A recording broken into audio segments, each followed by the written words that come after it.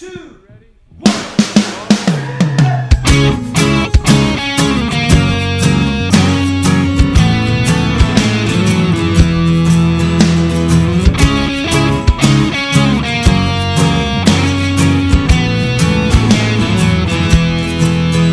Hello, welcome to Say That, podcast for your big questions, get real answers. My name is Matt King. I'm your host here in the city of Chicago. Joining me here is Glenn Fitzgerald, the president of Mission USA. Yes, it's exciting, and I'm totally awake. It's also the 30s, and we're on radio? That's correct, and I can't wait to get started. Thank you for tuning in to the Dumont Network. Yes, also the director of Mission USA Productions, Jed Brewer. I'm here. And it's all the way from Memphis, Tennessee, via the magic of the internet. It's one of the pastors of Christ Community Church, Lee Younger. Yes. I'm also excited. Yes. All right, I want to get right to it. I'm going Wait, hold on. I thought we were going to just go right straight to the wisdom. Do you have something else you want to talk about? I do. We I'm usually- going through a hard time. We usually like to get right into it. Yeah, is this like a serious emergency? Look, all bets are off because I am struggling with things, and I need maximum sympathy and maximum attention. I see. I need it bad. Can we Okay. can we have a preemptive question? When you A say preemptive you're question. like when you say you're struggling with things, is this like you need sympathy because you're preparing to have the hammer dropped on you by Mrs. Brewer? No, that's a good question. No amount of the sympathy in the world would help the man in that situation. I gotta stay on the good side of my wife because that's just what a smart man does. Yeah. That's just the way to play that. But here's the thing: is I'm going through a rough time. Okay. And I appreciate you being there for me because I had something very important to me in my life that really brought me a lot of joy, a lot of satisfaction. Right. And it was just in a moment, just cruelly taken away from me by the fickle finger of fate. Wow. Just all in one go. And I think on that basis, I do need to declare a very grief-stricken emergency. It's an emergency. Oh, my goodness. Look, here's what happened. I was going along in life, and I was just minding my own business. I wasn't trying to do anything. I was just living, the way people do. And then something new came into my Like life. Matthew McConaughey taught you were just Livin. This is what I'm talking about, man. And just they say when you're not looking, that's when you find it. Right. This really amazing thing, it just showed up one day in if you my love life. it, set it free. Exactly right. And I set it free, but there it was in my life. Right. And for a period of really a few days, really about 48 hours, man, I mean, it was hot and heavy, man. Right. I mean, it was switched on. And there was so much joy and there was so much satisfaction. I felt so alive, Glenn. Right, like the birds were tweeting in the trees. Oh, man, just like that. I Dude, mean, it was just like... this is a good story, dude. Oh, Lee. Oh, my That is just... How can you do that to a brother, Lee? You better be outraged. I got your back, like you said. I got your back. All right. dude. Here's the thing. Just once, we're going to do theater of the mind in this podcast in a way that isn't audibly disgusting to the listener. Here's what Lee Younger Iscariot is doing right now. I want to be clear on this. Okay. Letting us know what the inside of his mouth sounds like. Somebody out there is going to tell you, Jed, what he's talking about is that somebody sent him cookies and they were super delicious, and then Right. he ate all of them, and then they were gone, and now he's sad. Right. Someone's going to tell you that. Right. That's going to be the story that you hear. Right. Here's what I'm saying. Don't lower my love with those kind of details. Right. You don't know what it was like for me and cookies. Don't you weren't buy into there. the hype. You couldn't possibly understand the depth of our affection for each other. Really, mine for it, what with it being an inanimate object that I Right. did devour. Right. But there was passion there, man. Don't believe the media hype. This is what I'm talking about. But Dude, you're Lee like, Younger- I'm feeling the passion, dude.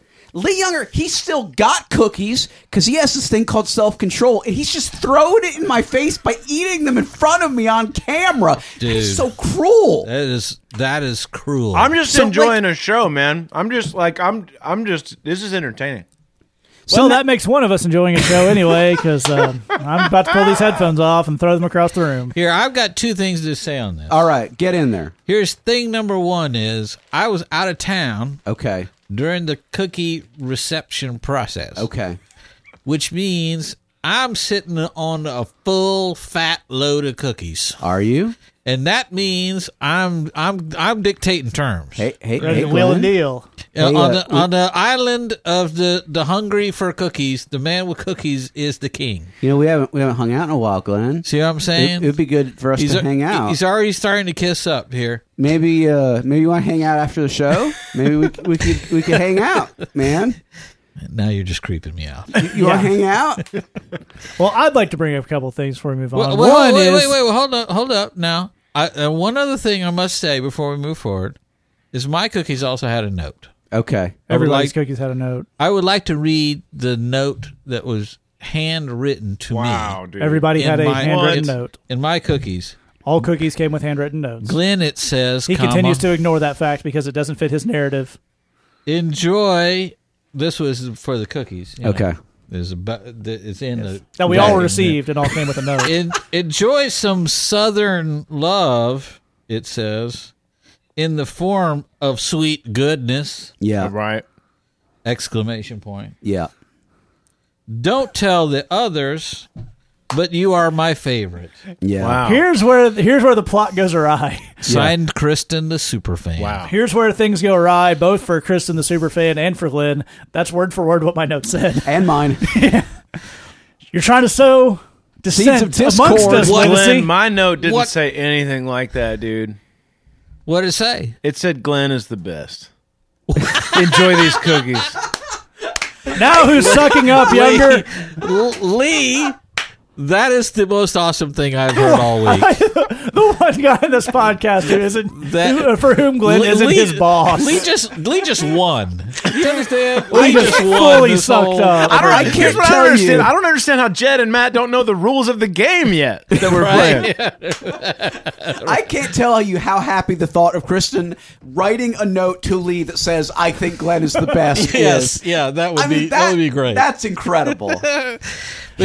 Here's the thing. I don't think we fully explored. They were lovely cookies, though. Right. I'm wondering now if they were laced with something, because clearly we were trying to sow dissent. Yeah. All 4, I'm guessing that Lee's note said something similar, despite his self-aggrandizing protestations. Don't tell the others. Right. But you're my favorite. Yeah, that's you know what that is. It's a spirit of secrecy. And sowing seeds of dissent. But here's a question: if you are a true super fan, don't you love all 4? Say that hosts, presenters, and as if they were the only one. Dude, don't buddy Odom analogy this with I love. Glenn is my favorite, and Jed is my favorite, and Matt is my favorite. Just like we are all Jesus's favorite.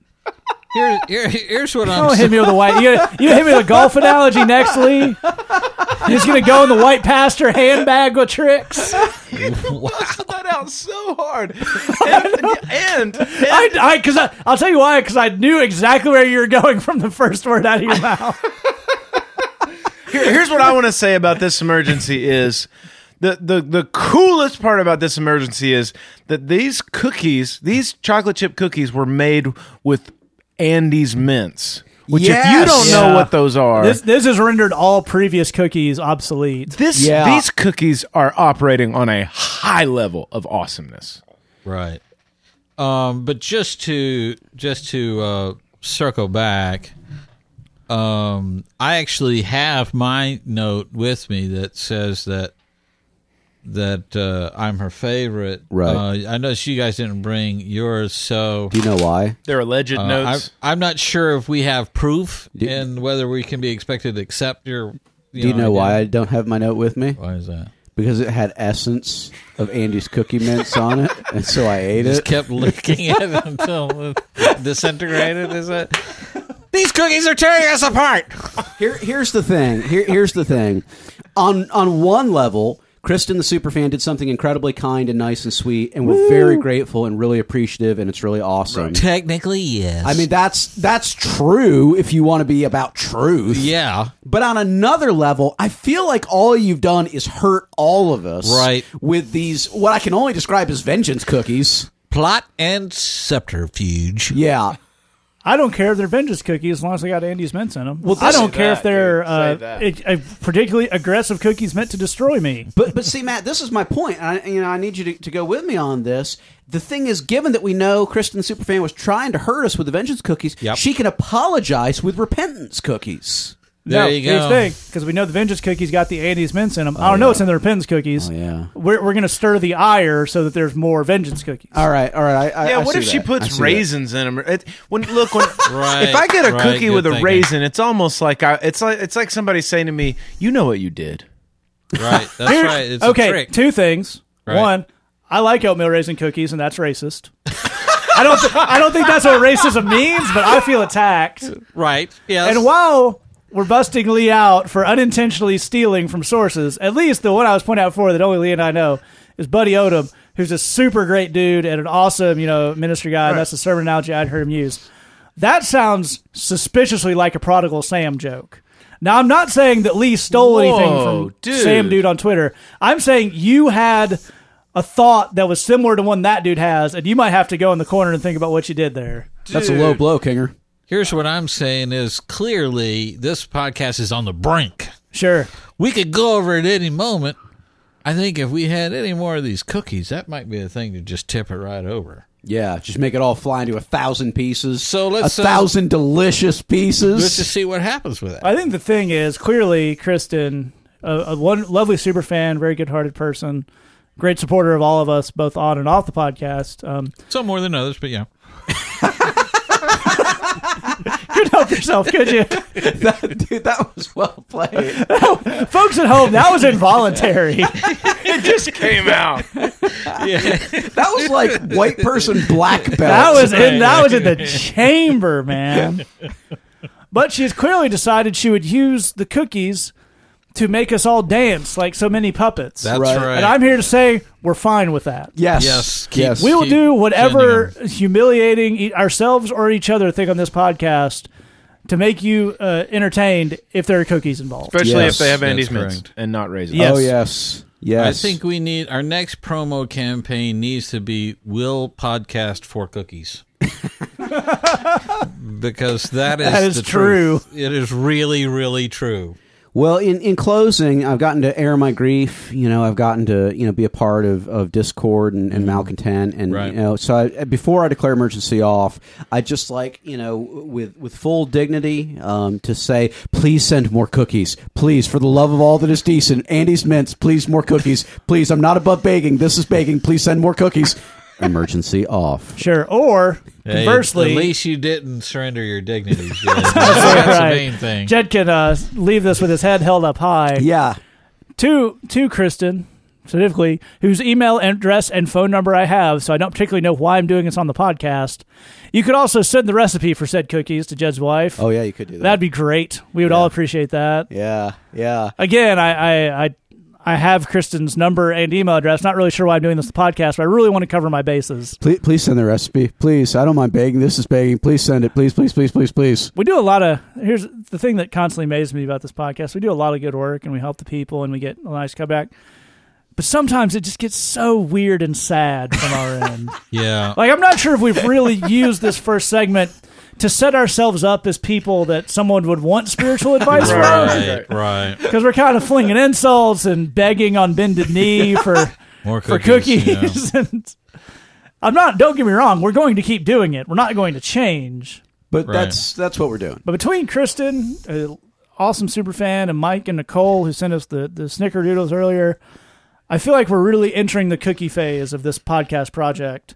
I'm pretty excited about that. Well, here's the thing: is Lee works with the Utes down in Tennessee. Works at the does stuff with the jailhouse down there as well, and we do jailhouse stuff. We do street stuff as well, and that's where all this amazing wisdom comes from, and it sort of fries your brain. There's no doubt about that. So, you gotta take a little bit of the, and here's all I'm saying. If cookie molecules are key to unlocking the wisdom, as it so clearly is, I believe Pascal wrote about that. Absolutely right. Then why deny yourself or us that kind of support is all I'm So saying. you're saying help us help you. That's exactly what I'm saying. Yeah. This is a wisdom machine that runs on cookies. There you have it. Well, that's a certain amount of shameless shilling and begging, and now it's time for a different kind of shameless shilling. We'd also like you to sign up for Bridgebox. Nice segue.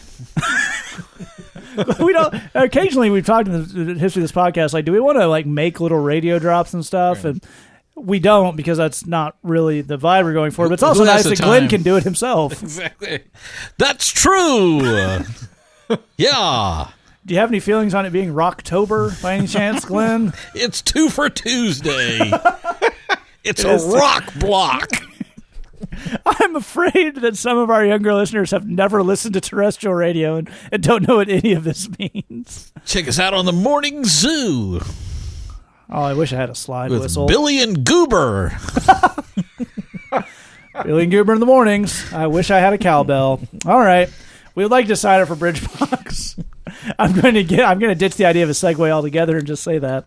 MissionUSA.com/Bridgebox. Here's what you give us as $8 a month. Here's what we give you. A monthly digital magazine of songs and sermons and movies and writings and devotionals from world-leading experts. We've got folks who work with people coming out of drug addiction right here in Chicago. We've had a guy who does really world-class homeless ministry on the north side. We've had a Young Life staff person we know. We got a Wheaton professor lined up to write something down the pike. So we get some folks that we know. We get great musicians, Jed and Lee, chief amongst them, but also folks like our friend Alexander Webb, who's been featured on the MTVs. We've got our friend Southern Harmonic. We've got our buddy Nino. Lots of really cool musicians from around the country who contribute. And all that pointed towards a topic. We're getting towards the end of October, where our topic was, what can someone like me do about injustice? So you got a big question that's got a lot of angles, and we give you 2 sermons, multiple worship songs, a big devotional piece, some Bible studies. You can take all that, steal it, send it around to your friends, use the Bible study, claim it as your own. It's yours to do with what you will. And in return, so you get ministered to, and you give us a paltry $8 a month, which then goes to hire people we are ministering to do more ministry. It is a perpetual motion machine of ministry. Now, normally I would be against that because I believe in honoring the laws of thermodynamics, which is a very deep-cut Simpsons joke to the point that no one else this room got it. That was well played. We've gone full on that, but nice it's very job. good. It's about, here's our pledge to you, is we can, as far as we can tell, it's the most ministry $8 a month can fund anywhere in the world that anyone's currently doing. That is our totally not at all ironclad, don't email me examples promise to you. You also got the Lee Younger version where you get a brand new track from Lee every month, a video of him doing a little teaching, and some stuff that he has curated from previous bridge boxes. That's missionusa.com/BBLY. So you can sign up for those. All right, we're going to jump to our first question. This came to us via Glenn's blog. You can find that at the uncleglen.com, UNKAGLEN.com. .tumblr.com. I thought you had uncleglen.com that redirected. Oh, does it? Yeah, I think so. Okay, if you say so. I don't really understand how the internet works. Sure. They say it's a series of tubes. Sure. You'll often find Glenn at the front door in his bathrobe when I say, Glenn, what are you doing? Waiting for the email. That's right. That's a confirmation, by the way, on the uncleglen.com. It does reroute to a really popular blog. Well, I think that's what you all get for doubting me, and that's a lesson you should take home with you. Wow. But it is very popular, Lee. It's good that you mentioned that. It's extremely popular. It's so popular that sometimes people have a question for the podcast, and they think, I don't want to fool with other URLs. I'm on uncleglen.com all day, every day anyway. There you go. I'm just going to submit it here. We have such a case. This person writes in, Hi, Unca, which I think Glenn may have posted into this message before he emailed it to me just to drive home who Daddy is. Yeah. Just in case we got any, we're going to get right out of the way up top there. There you go. Good thing. You're right on top of that. And that keeps going. I've come to you for advice before, and apparently it's gone well because she's come back, about my boyfriend breaking up with me. Since then, he has progressed to becoming a bully and kind of a stalker, telling people to flip me off when they see me. Wow. Okay, following me around campus, waiting for me in the parking lot, forced me out of my church via his family and friends. I'm starting to realize why the ex-boyfriend part's coming in the thing here. Despite all of this, I still really love him and am struggling with moving on. especially since I lost my friends and church home in the process. I'm so lost on how to move on. Glenn, start us off. Yeah, well, here's the thing. We're sorry that this has happened. Obviously, yeah, it's not cool. This is not the way that you want these things to go. This is uncool behavior, to say the absolute least. Yeah. And I think I get a sense of what you're saying when you say you still really love him. When you truly do love someone, it's not something you just flip a switch and it turns off. It doesn't work that way. Right. You still have feelings for the person, regardless of the way that things are going, the way things have ended, and of course you have memories of the relationship when it was good. But there's also another thing that we want to inspire in you, and that is self-respect. That you respect yourself and your life, and you have your expectations set in such a way that you recognize this dude has basically permanently disqualified himself from the available to date you world. He has left that possibility altogether, just as a non-starter here. Here's what I want to pitch back to you.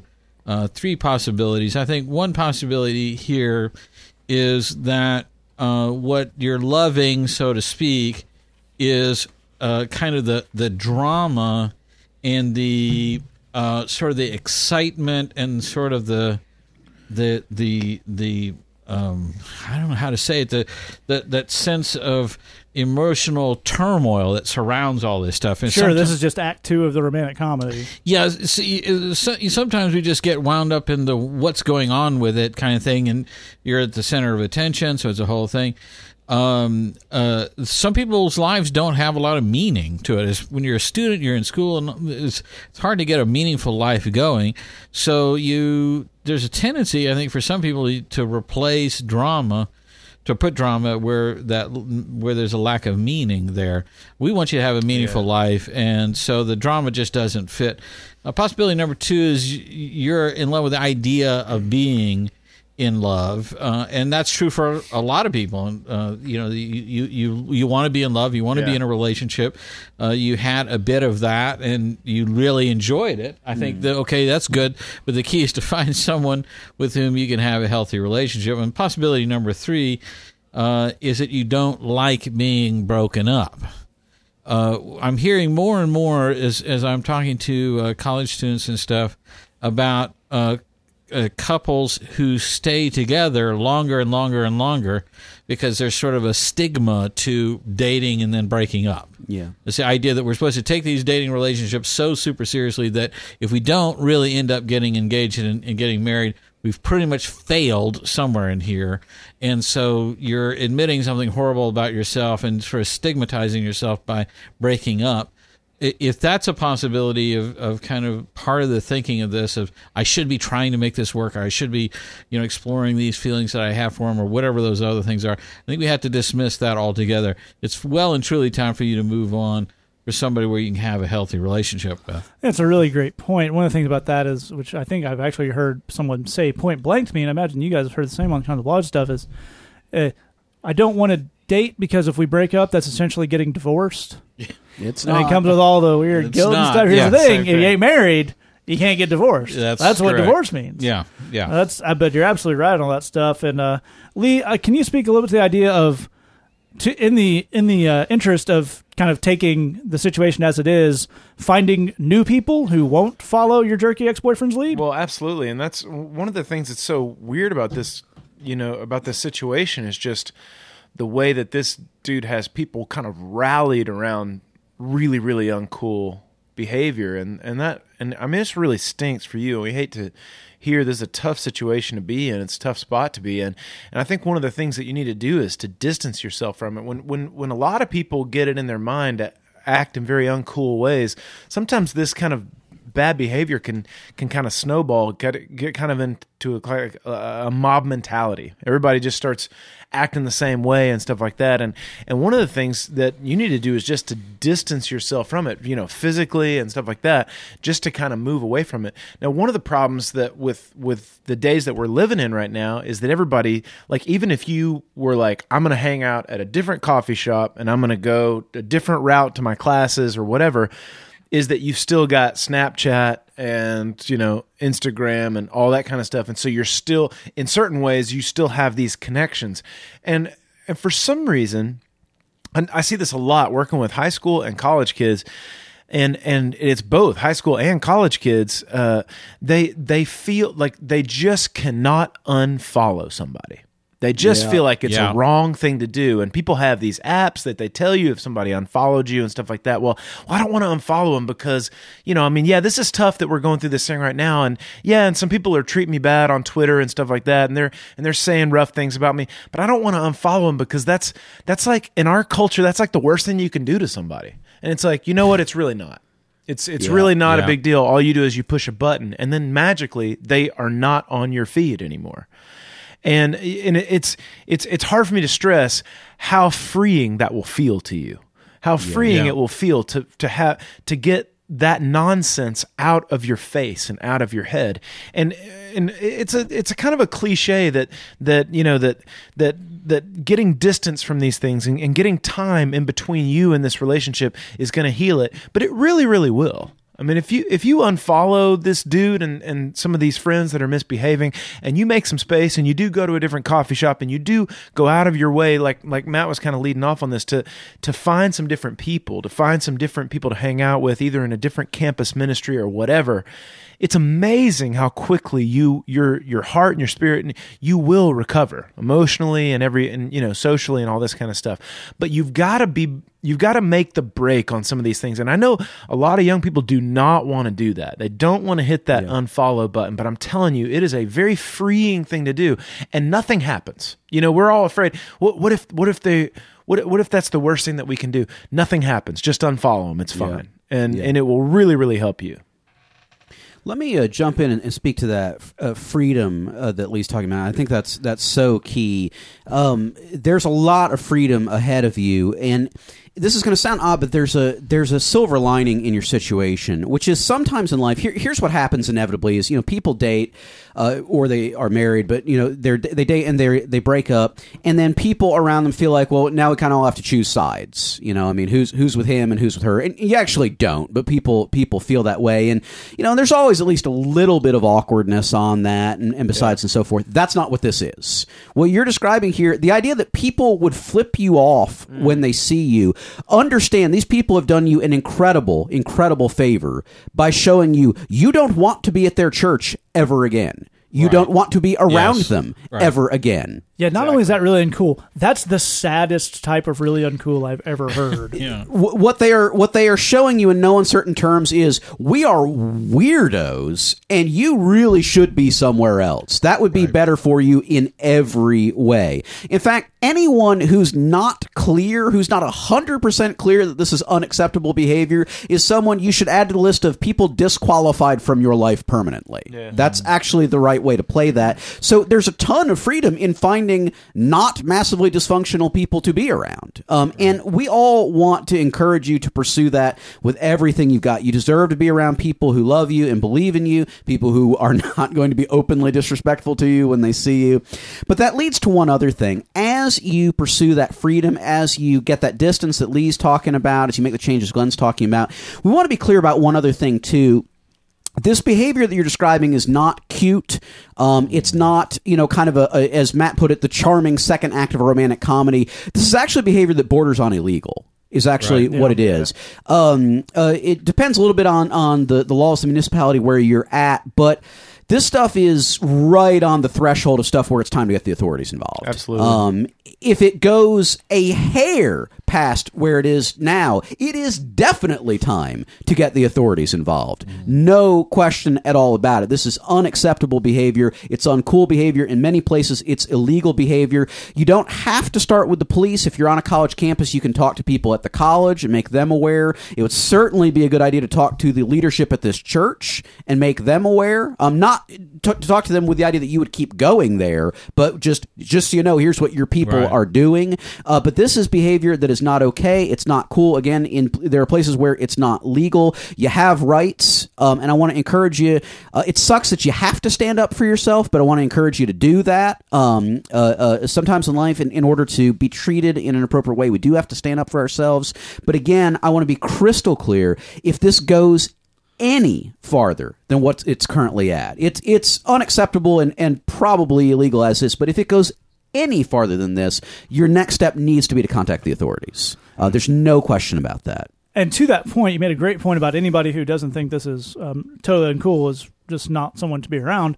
Unfortunately, colleges, being a particular area, have not a great history with taking young ladies' complaints seriously. Yeah. And if you go to campus security, if you go to someone at the church, an older person, they go, "Oh, this is boys being boys, and it's because he still likes not." No, none of that crap's right. Yep, nope. Someone waiting in a parking lot for you is harassment. Yes. It may not meet the legal definition, it may whatever, but you're not taking crazy pills. We're going to be clear for this. Yeah. That is not a way to behave. That is not okay. Yeah. We're not fine going forward with that. So we do have this really uncool behavior. And Glenn, maybe you can speak to the fact that not only is this not, the charming second act of the love story, this was never love. Whatever this was not, this doesn't have anything to do with love.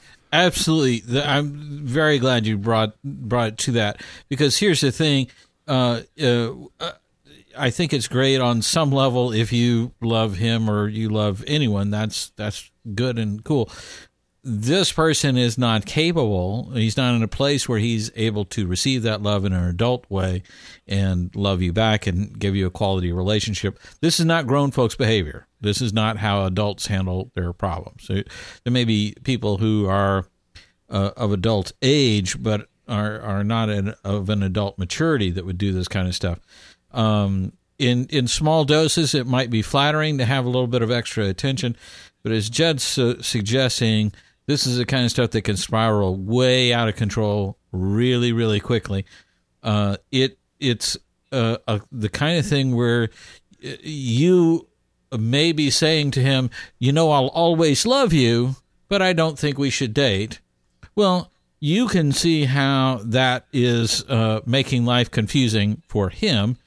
Not that you're responsible for his behavior. Certainly, we're not suggesting that. But we are saying that you need to be clear with him. This relationship is over. Yeah. That's it. Full stop. We're both going to move on. We're both going to date other people. We've both learned lessons on this thing, but this thing is over. It's not going to come back. We're not going to try this again. Anyone that will behave in this way lacks maturity, and they definitely lack respect for you. And that's, I think it's very important that you put that high on your list. Here's what Philippians 3, verse 13 says, and this is Paul speaking. One thing I do, forgetting what is behind and straining towards what is ahead. That's what it means to be a Christian. Forgetting what is behind and straining towards what's ahead. This stuff is needs to get into your rearview mirror. Yeah. You need to move forward and find healthy relationships here, and you absolutely can do that. But we have to close the door on this and say, I've got a certain type of love for this guy. I have fond memories of this thing, but in many respects, I dodged a bullet here. Well, to that point of the dodge bullet. You mentioned at the end of your question, I'm struggling with moving on, which, by the way, we can't say this enough. Just because you're struggling with moving on does not mean it was a good or healthy relationship to be in. Right. It means a breakup, no matter what the situation of the relationship, is a somewhat traumatic event. That's just a fact of that. That does not mean that there's anything. That's not your subconscious or the universe, whatever, telling you that you should be together. That just means nobody likes breakups. So don't read too much into that. I want to say, I feel trouble moving on, especially since I lost my friends in home church in the process. That's a very good point. And now not only dealing with kind of harassing behavior, this is where we trigger into some signs of abusive behavior. Yeah. Yeah. Again, this probably doesn't meet any sign of domestic abuse or partner abuse or whatever, but one of the almost invariable patterns that domestic abuse falls into is isolating the person being abused. So sounds a lot to me like we've got dude broke up with you, which, by the way, I also understand how that's a bit of the thing screwing with your mind here, because you immediately get broken up with. Your first thought, as most normal people it is, I don't want to be broken up with, so what can I do to fix it? So then it's a little hard to let go of the idea of wanting to fix it and moving into bullet dodged. But it sounds a lot like a dude who broke up with you wasn't quite done.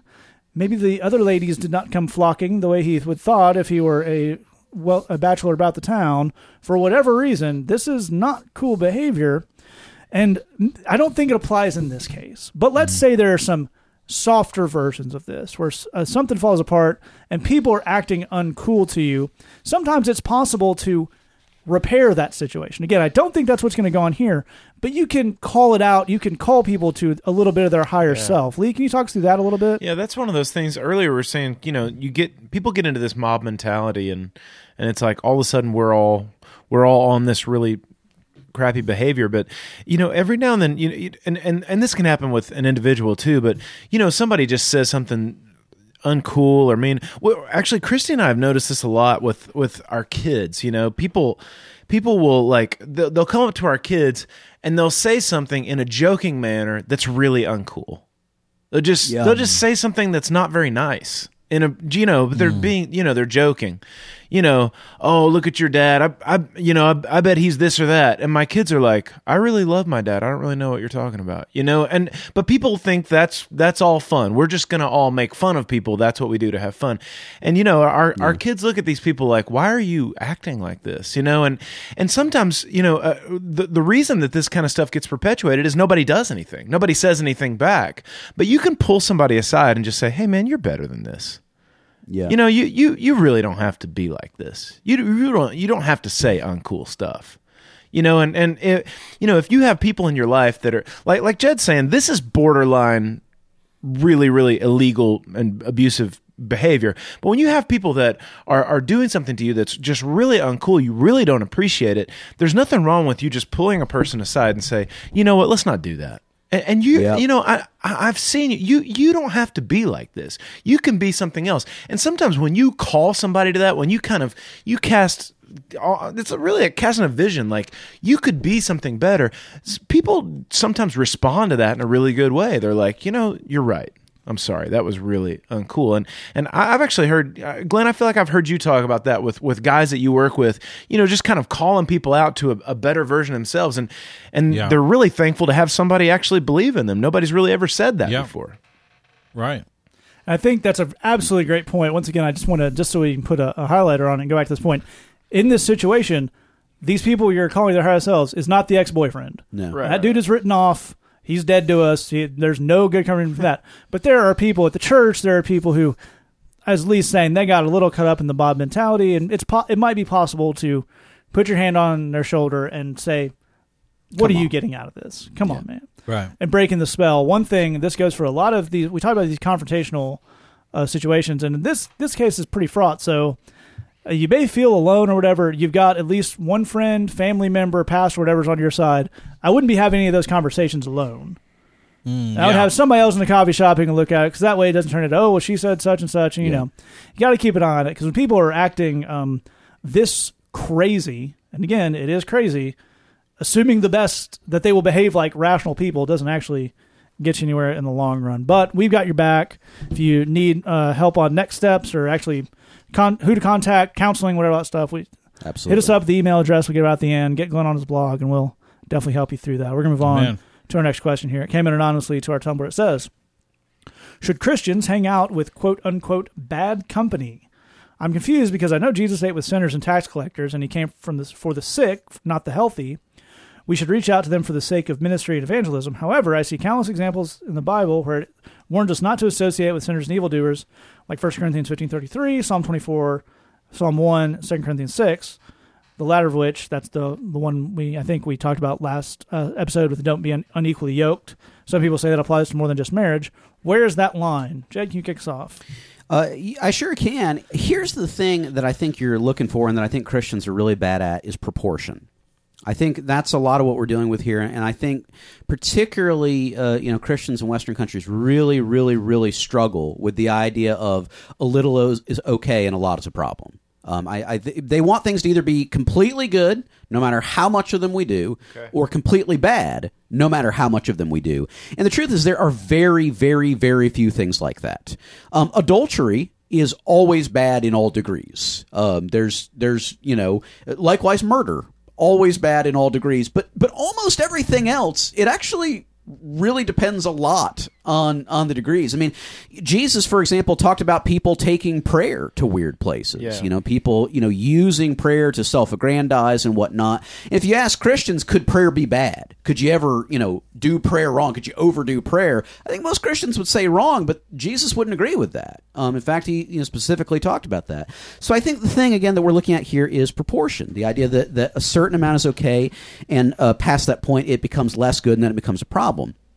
A lot of that has to do with monitoring your own spiritual health. And this is another place that I think a lot of Christians really struggle. If you talk to an athlete, someone that was really like a professional athlete, a performance, elite athlete, and you talk to them about physical training and about their body, they are attuned to how their body is doing and what's impacting it in a way that you and I are not. They have a sense of, I ate this yesterday, that's going to have this effect tomorrow. I did this earlier in the week, that's going to have this effect later in the week. I'm feeling stronger on this movement, but not on this movement, so I need to do this kind of training. They're paying very, very close attention to all of the performance metrics of their body because they need to do something.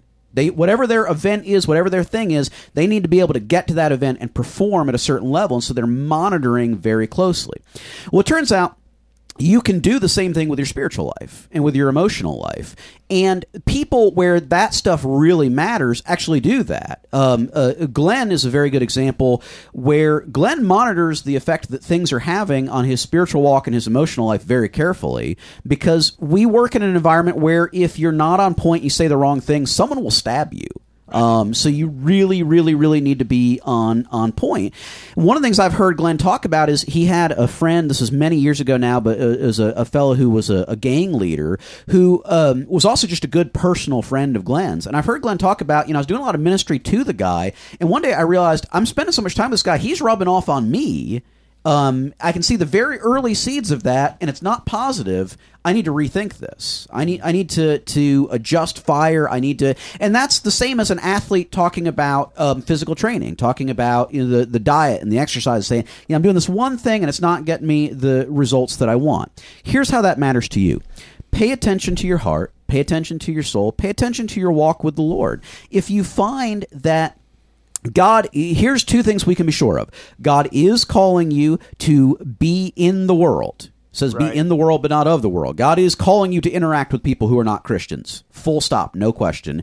God is also telling you to mind your heart and be careful of your spiritual condition. There can be no question about either of those things. The issue is proportion. If you pay attention to how things are going in your heart, in your brain, in your thought life, your prayer life, what you may begin to find is certain people and certain amounts of interaction with those people make all that worse. And then certain people and certain amounts of interaction with those people make parts of that better. That's the stuff we want to be mindful of. When things are starting to have a negative impact, we want to pull back. If things are starting to have a positive impact, we want to do a little bit more. But I think we'll begin to learn that proportion by actually paying attention to what's going on inside of us. That's really great. I think one of the things that brings up, and we're going to expound on this, is the story with the gang leaders, a great example of lines of influence. Can you explain that concept for us? Yeah, I think that's the thing is who's influencing who.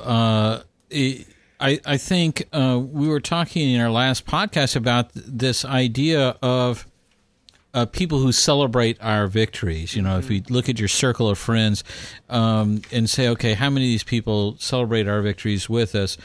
That's for me. That's a profoundly small number of people. Yeah, it's just a fact. I've just eliminated a huge chunk of people I know. That small subset of people are the people I would consider being close friends with. Yeah, those are the ones who are eligible to go to the next round. So, is there a rose involved at any point? Yeah. Then there's a torch, and it's a whole thing. But here's the thing is, the reason why is because I'm looking at my life and saying, okay, I want to be influenced positively by people that I love and that love me, that being around them is an encouragement to me and uplifting me. And yes, in some cases, I'm reciprocating that. I mean, I have that kind of relationship with my wife, for example. So that's possible. But generally speaking, there are people who are in my life giving me encouragement, uplifting me, giving me advice, all those kinds of things. And I want to nurture those relationships and cultivate those relationships. Then I have relationships where that's not going on, okay? So if I look at all the people where they are not being a positive influence on me, then I'm looking at everyone else and saying, am I being a positive influence on them? Okay.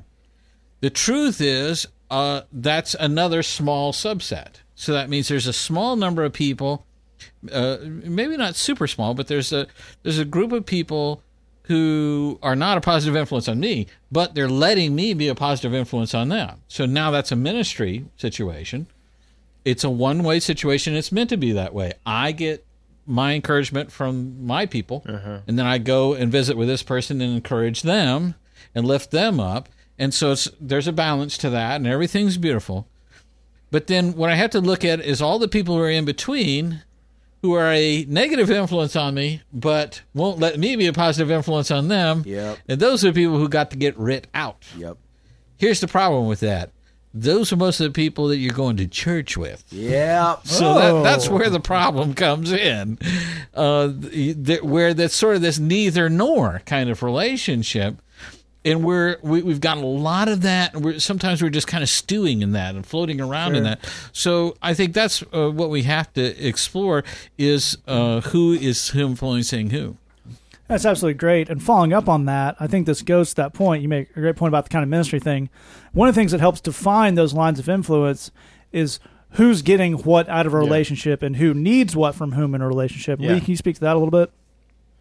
Yeah, I think it's really just another way to look at the same concept, just from a little bit different angle. You look at the people in your life and say, what do I need from them? Is there anything I need from them? You know, I've got people in my life that I'm reaching out to. If I hung out with them all the time, they'd drag me down. There's nothing positive that they bring into my life. But I don't need anything from them. I am offering them something. You know, but then there are other people in my life.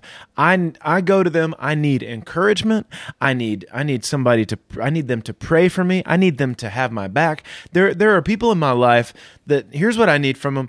I need a place to sit down and vent all of my frustrations and problems and confusions, and I need them to listen to me, to berate the people who are frustrating me along with me. And and to be confused where I'm confused, and to sit with me in the middle of that thing, and I need that at times. There are other times when I need somebody to speak truth into my life. There are people that I need stuff from, and those people they have gone through, as Glenn is describing, a very, very intense selection process. That is that's a process you want to put a lot of thought and care into.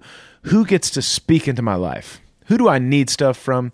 And who needs things from me? And that's the way that I look at it. And a lot of times that line is, who is ministering to me and who am I ministering to?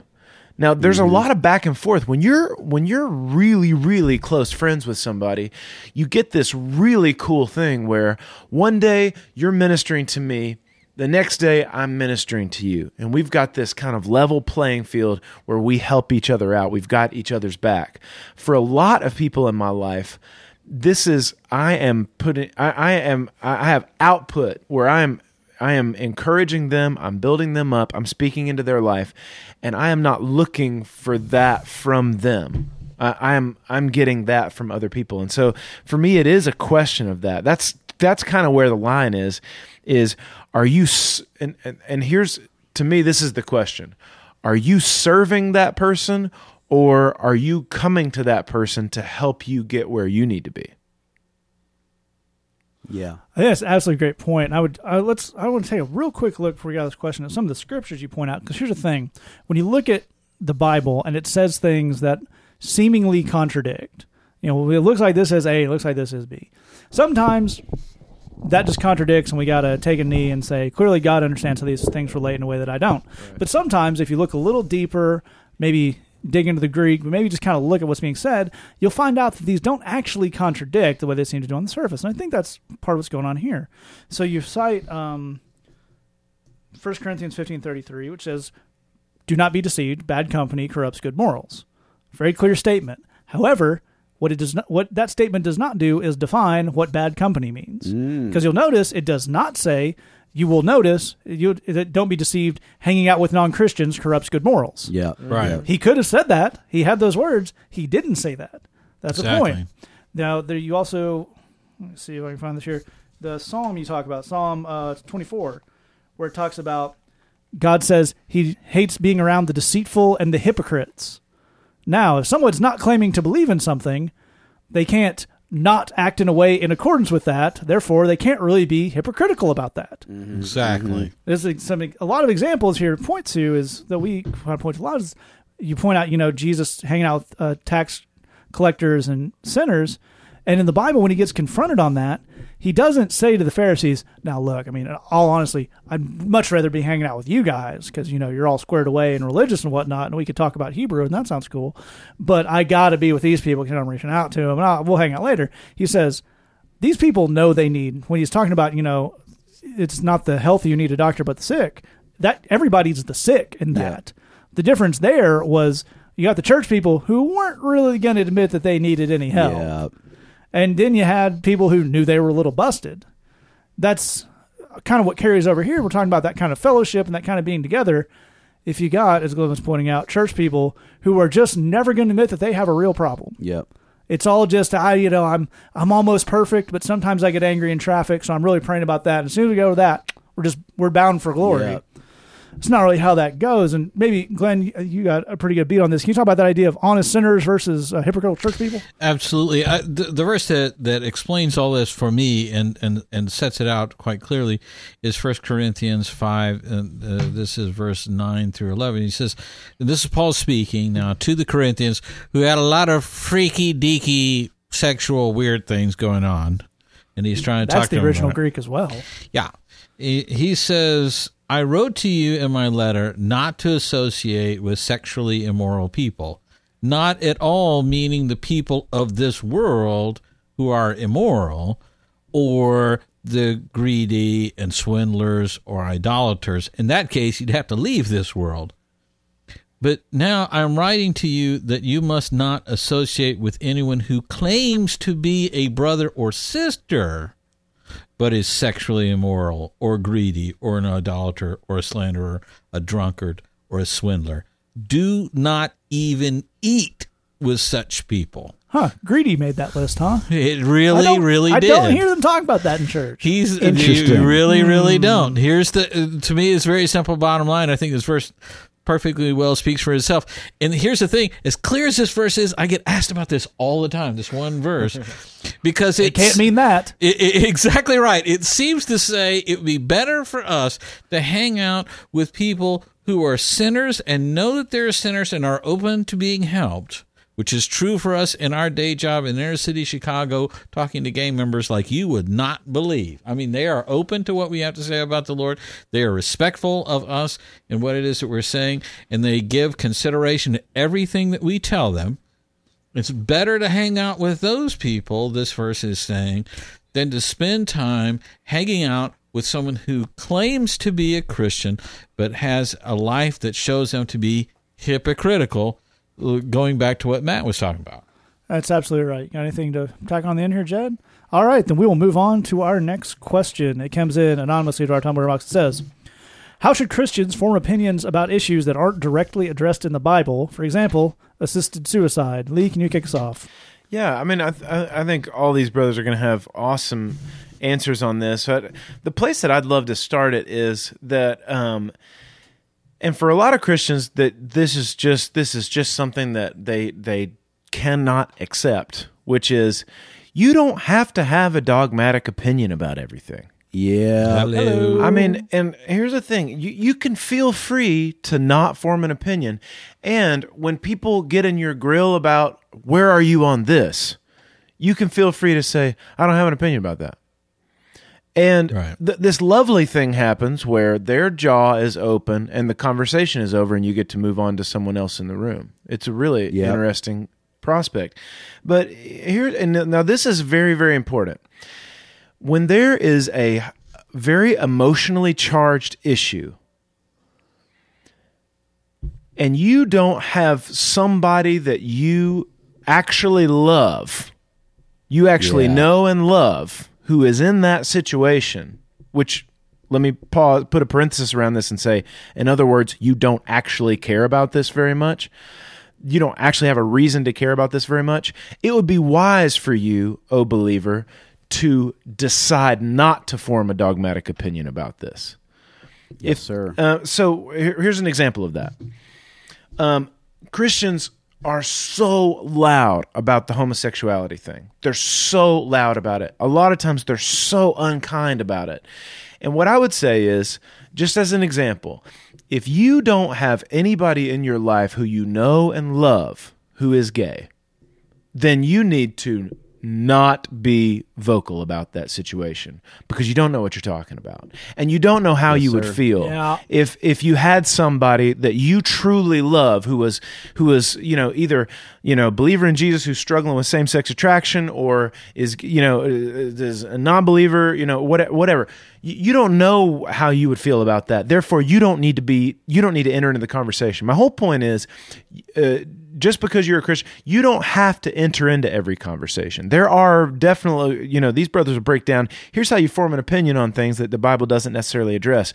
Well, before we get into any of that, it's good to realize there's nothing forcing me to have an opinion about it. I don't have to engage in those conversations. I don't have to get heated. My blood pressure doesn't have to rise. I don't have to engage in those arguments. I don't have to do that. Amen. That is absolutely right. So, Glenn, can you talk to us a little bit about how we go about forming those correct opinions? Absolutely. Lee was talking about recently on the podcast the idea of getting into Scripture as a way of understanding on sort of a macro level what God's character is. I think that we have to understand when we're talking about Bible stuff, half the time we're talking about that in sort of a microscopic context where we're zeroing in on these scriptures and we're digging down through the Greek and we're dissecting them and diagramming. And that can be great for pulling out a little nugget of truth or something that colors our understanding in a really cool way. That's good stuff. But it's just as important for us to pull the focus way, way, way back to where we can see all of this forming one large continuous whole. Here's the thing, and I'm also tying this in with something that Jed has said recently on the podcast, which is to suggest that if you are reading Scripture and you're getting into prayer and you have a sense of who it is that God is, a sense of His character, a sense of how He handles things, the kinds of things He would say, and then someone teaches you something, even if it's out of the Bible, that doesn't click with what you know to be true about God, then that's something you want to wrestle with, because often you're going to find that this person, their take may be only off by a degree, but the way they're presenting it and whatever is way, way down the road from the truth, and you're right to be disagreeing with the way that's being presented and the sort of the layout of that. So I think the point there is that we're looking to get a sort of a one image of Christ, where all these things that we learn about him are like puzzle pieces, and we're fitting it in, and it's becoming clearer and clearer as we go. When I'm in a counseling situation, every now people will say, I just need to go to church. I haven't been in church for a long time, and I just need to go to church. That's the main thing. I know God's not happy with me because I'm not in church. I said, really? So if God came into this coffee shop, sat down at the table with us, the first thing that he would say to you is, you know what? You just haven't been in church, and man, that sucks. Yeah. I'm just disappointed you're not in church. And people will laugh like, no, he wouldn't say it. Well, but in a second ago, that made sense to you. So that was in your brain. Yeah. God lives in the church. How could he be elsewhere? Well, just to build on all of that, and to reference actually something Leah said many times, and it's so true, is that for Christians, you have a choice of, are you going to try and be a celebrity, or are you going to try and be a servant? Yeah. Similarly, and it relates to this question, is your goal to be a genius, or is your goal to be on a mission? Because those are two completely different things. Okay. Let me break down what I mean. If your goal is to be a genius, if your goal is to be the Bible answer man that always knows what to say and has an anointed word for everybody, then you need to have an opinion about everything. I mean, you need to be ready to go. But there's two key things about that. First of all, God's not calling you to be that. Yeah. God's not calling you to be a genius. And other people don't really want you to be that either. That's the second thing. Nobody wants you to be that. Yeah. No one. Right. Absolutely no one wants you to be that. By contrast, a man on a mission, a person on a mission, only needs to grasp what they need to grasp for the mission. Let me give you kind of a secular example for a second. My training, my schooling, my background is in engineering. And the thing about the scientific body of knowledge, this may have changed, but when I was in school, I think they said the scientific body of knowledge doubled like every 10 years, and that rate would have gone up since then. But if you think about that, there's far more in the scientific world to know than you could ever know. And that rate of knowledge is increasing. There's more and more and more. When you're an engineer, you're designing something, you're trying to solve a problem, you're not meant to be an expert on every aspect of the thing you're working on. You're meant to have a functional knowledge to let you complete the mission you have been assigned. If you're working to design a bridge, you need to know enough about the ground it's sitting on to know it will support the weight of the bridge and the traffic on top of it. You don't need to be an expert on geophysics. That's actually not the same thing. You need to have a functional knowledge, but not an expertise. Those are two different things. Here, spiritually, if the Lord is calling you to go serve a given group of people, where you mentioned in your question assisted suicide, if the Lord's calling you to go be a chaplain in hospice care or at a hospital, then you do need to have a functional sense of how to speak to the issue of euthanasia. You need to have some sense of how to speak on that in a compassionate, intelligent, and biblically grounded fashion. If God's calling you to go mentor kids at the Big Brothers Big Sisters Foundation, you don't need to have anything on euthanasia at all, but you do need to have a functional knowledge on, what do I say to kids from broken homes? Right. What do I say to kids who are struggling with poverty? What do I say about racial profiling in the country that I live in? There's functional knowledge that you do need. The way that you arrive at figuring out what functional knowledge you need is by knowing what mission you're on. If you're a genius, you're not on a mission. You have to have smart things to say about everything. But if you're a person on a mission, you can say, these are the areas in which I need a functional knowledge, and then you can dig in using the techniques Glenn is describing and get that functional knowledge, and it's an achievable thing. I think it's a great point. I want to go back to that celebrity versus servant point for just a second, because part of, I think, what gets informed here is part of just all that most of us consume is what is the biggest thing out there. That's kind of the way mass consumption media works. So whether it is someone who has a 3-hour radio show to fill 5 days a week, or an hour opinion cable news show 5 days a week, or has to crank out a Christian book every 6 months per their contract, you get a lot of having opinions for the sake of having opinions, and this is key, having opinions all at the same volume level. Yeah. That's a big thing here. As Lee kind of started us out with this, if it's okay not to have opinion, it's also okay to have a nuanced opinion. Sure. It's also okay to have a vague opinion, because you admit that I don't know things. But there's a certain type of person that's a white male that is not comfortable not knowing all the whatnots and the ins and outs and whatnot. So, and this kind of idea of everybody take a stand and have an opinion does not allow for nuanced, constructive opinions. I'm going to take a very hot button example, but stick with me for just a second. We're going to take through it. I'm going to take the example of abortion. Okay. So, there are not two sides of the abortion debate, it turns out. Yeah. You are not pro-abortion or anti-abortion. Here's the thing. Nobody's pro-abortion. Yeah. Nobody thinks there should just be abortions all the time. The actual thing people are talking about is, should abortion be illegal in the United States of America? Now, I'm certainly not pro-abortion. I think abortion is terrible. I, to Lee's point, know several people who have had their lives influenced by that in not a positive way. I know people who have made the decision to go against that, and all this. I have a certain amount of personal experience with that. However, I personally do think, because of some stuff, all these statistics I've ever seen say the things that reduce the abortion rate the most are comprehensive sex education and readily available birth control. So if your goal is to reduce abortion, if abortion is your issue, that's a nuanced opinion. Yeah. But you're not allowed to have that opinion. Yes. If you're real angry about abortion. Yes. You're not allowed to have that opinion and go to the anti-abortion rally and say, I am super anti-abortion. I am so anti-abortion. I want us to do the scientifically proven over and over things to get that number as low to zero as we can. Because we're not having a rational discussion. We're not even really having opinions. We're just having feelings pointed at an issue. We just have volume. Just to jump... We have exactly. volume. And just to jump right in there, because I think that's so key and so important, to be clear what an opinion is. The thing about opinions is you can't tell me I'm wrong because it's my opinion. Yeah. You know, and I'm entitled to it. The thing, as four guys that do ministry for a living, the thing that we're pointed to is we actually try to have very few opinions that are just kind of our whimsical thoughts based on nothing. Right. We try to have, as Matt is describing, the view of a professional based on experience and fact.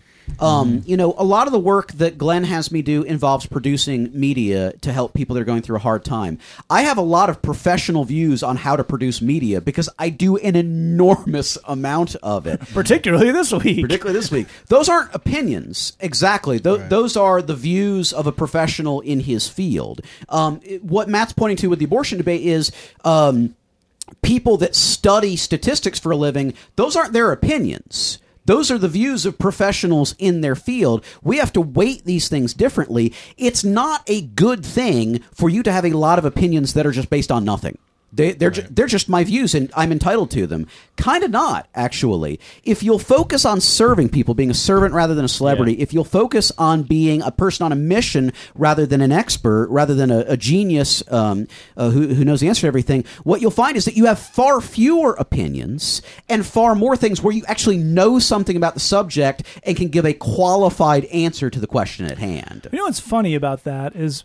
oftentimes, you'll find the people most excited to express their opinions are people for whom no one ever asked their opinion. Yes. It's funny how that works out. But here's the thing, to point what Jed's saying, people who actually have a certain amount of expertise is probably too harsh a word. Functional knowledge. Functional knowledge in things. They know what they know, and they also know what they don't know. Yes. So, as Jed's pointing out, Jed has a lot of functional knowledge about producing music and videos. If you come to Jed with thoughts on Renaissance painting, he's not really going to have much to tell you. And he's fine because that's not where his security lies. Right. But if you just don't really get your identity from that on anything, you feel that I have to have as many opinions as possible. And I think what kind of drives that is you can't actually, as we're pointing out, you can't have a functional knowledge of that many subjects. Yeah. So what happens is people just kind of regurgitate the things they take in, which happen to be at top volume. And oftentimes, because this is the internet age and it's just the echo chamber thing, you only take in opinions from so many sources because there's only so many hours in the day. So you got to be careful about what sources you are getting that news from, those opinions from. Lee, can you maybe touch on that for a second? Yeah, absolutely. Jesus said something really cool on this subject, which is, he said, wisdom is proved right by her children, which is a verse that means if you want to find out if something is a good idea, look at the results of it. Yes. Did it work out well? I mean, you know, if you see, in other words, you see if you see people that have really, really loud opinions about this is the way that you should raise your kids, this is the way that you should do education, this is the only way to do it, and if somebody doesn't do it this way, then you're wrong.